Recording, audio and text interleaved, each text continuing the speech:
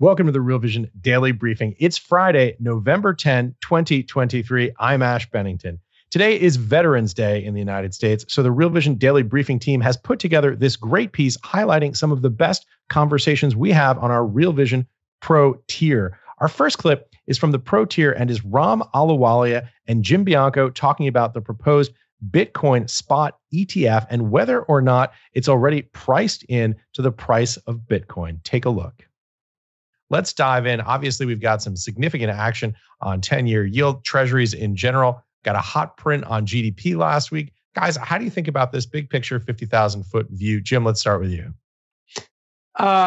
The story of the year has been that the economy continues to surprise to the upside. It does better than everybody thinks.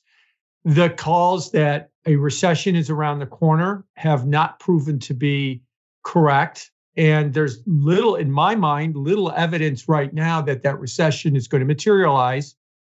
Federal Reserve has stopped raising rates, or at least strongly hinted that they're going to do that. They said that they're okay with the market doing the work of the Fed, and that's exactly what's been happening as we've seen the 10-year yield push up over 5% last week and get up above 4.9% this week. So trend in interest rates is going to continue higher, I believe. I'd be happy to explain that out. And that kind of is ground zero for the entire TradFi universe. What stocks have done, they had a 10% correction as of Friday's close for the first time since 2022. Well, the Russell 2000 actually closed below its 2022 low. It's now 28% off of its December 21 peak. All of that's being driven by interest rates. The housing market is being affected by it. The commercial real estate market and cap rates are being affected by it. So that higher rate scenario that we have really just filters into everything. Yeah, 10% correction, but NASDAQ is up 22% year to date. So get your head around that, everybody. Ram, what are your thoughts, big picture? Sure. So first off, yeah, look, I'd agree. The economy is slowing down from 120 miles per hour towards more 60 miles per hour. I'll give you a statistic. Last year around this time, you had year-over-year payment spend growth of about 8 to 9%. Now you're around 4.5%, which is what you saw in the 2017 to 2019. So the economy is slowing down, however. It's like watching an ice cube melt.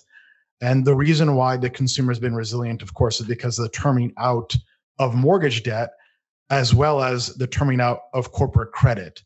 However, higher rates are slowing down activity. You can see that in the housing sector. You can see that when you look at auto purchases or Tesla's earnings.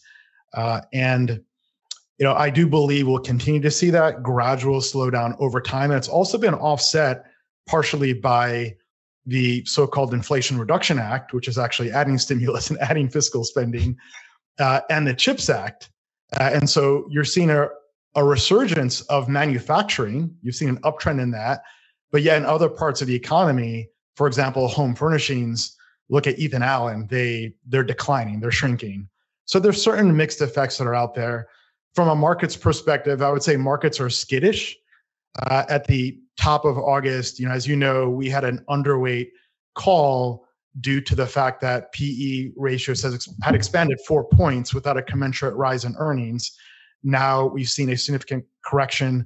Risk aversion overall has increased. The number one metric to look at, of course, is the 10-year, which is the appropriate rate to discount long duration tech stocks. And I believe the second thing to look at is Apple's earnings, which are coming out this Thursday. See, I think there are two factors at work. One is rates. Higher rates changes everything. And the Fed model is being tested right now, and the Fed model is punishing stocks. But the second is Apple, right? Apple is experiencing year-over-year revenue declines. It's a mature business, and it's finding it hard to grow earnings. So I think that's a factor that's weighing on the markets as well. Yeah, slight deceleration in earnings across the board this quarter. Let's bring it back here to what we're here to talk about, which of course is the nexus between macro and crypto.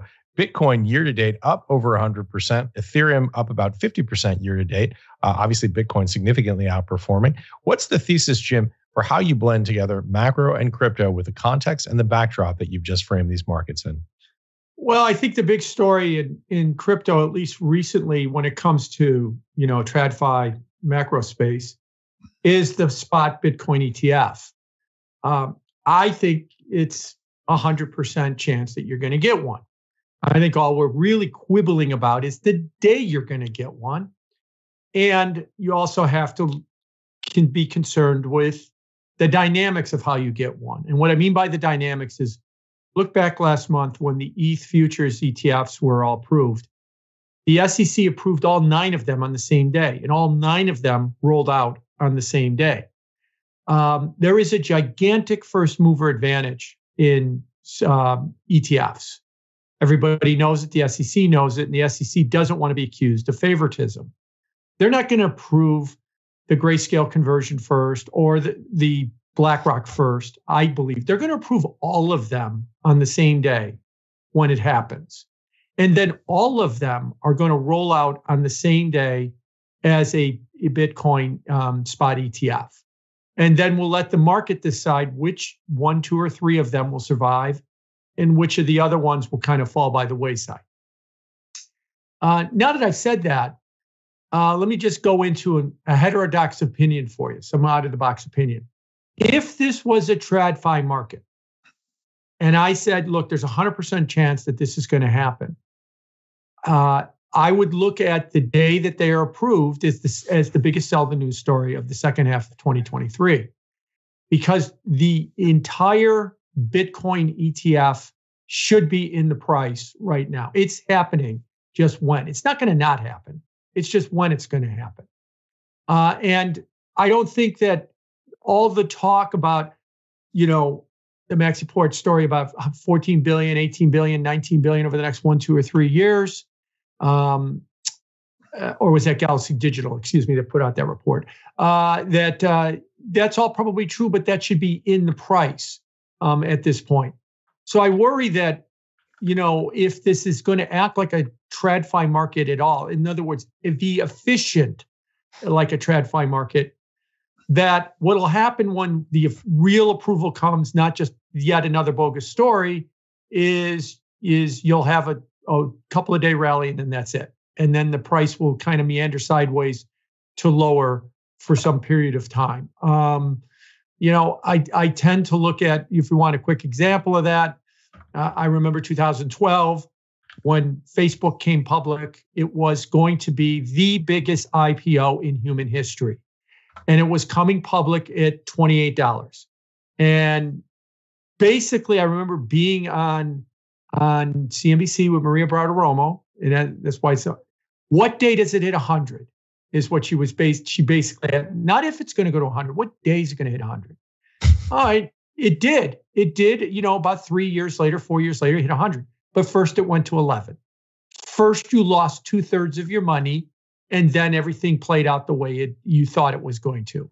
And that's what I fear with the spot Bitcoin ETF, that some similar pattern might play out first before you get all of the upside that everybody thinks it's going to come from it.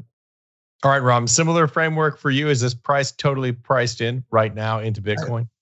I don't believe it. I appreciate that take, though. And look, I think in Jim's defense, you look at the 2017 Bitcoin futures rollout, that was the top of the Bitcoin market. Let me come back to that in a moment. Let me frame it up this way. I believe the demise of FTX and Genesis in Q4 of last year, that put in the floor for the market. Anyone that didn't have conviction sold, and that put Bitcoin into long-term holder. So much of the first half of this rally, I believe, was technically driven as a non-consensus view by people who had conviction.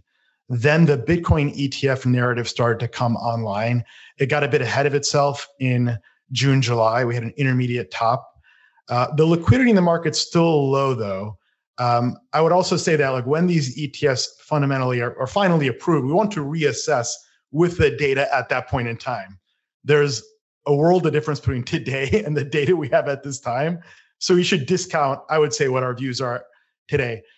I believe ultimately it's going to come down to the technical demand. How effective is BlackRock at engaging their sales force? I do think it'll turn on those factors. And if they're not effective at that initially, and there's good reason to believe they're not, then I think Jim is correct that could be an intermediate top. there could be correction, but that would be an opportunity to leg back into that if that were to play out. So let me ask you this, Ram. Is Jim's assumption correct that it's 100% certainty that we are going to get spot Bitcoin ETFs, or do you quibble with that as well? I never say anything's 100% certain except for death, taxes, and Disney will churn out endless Star Wars movies. But I'll give it a 99.99 with a trailing bar to that. I believe that's the case. We'll see an ETF, yes.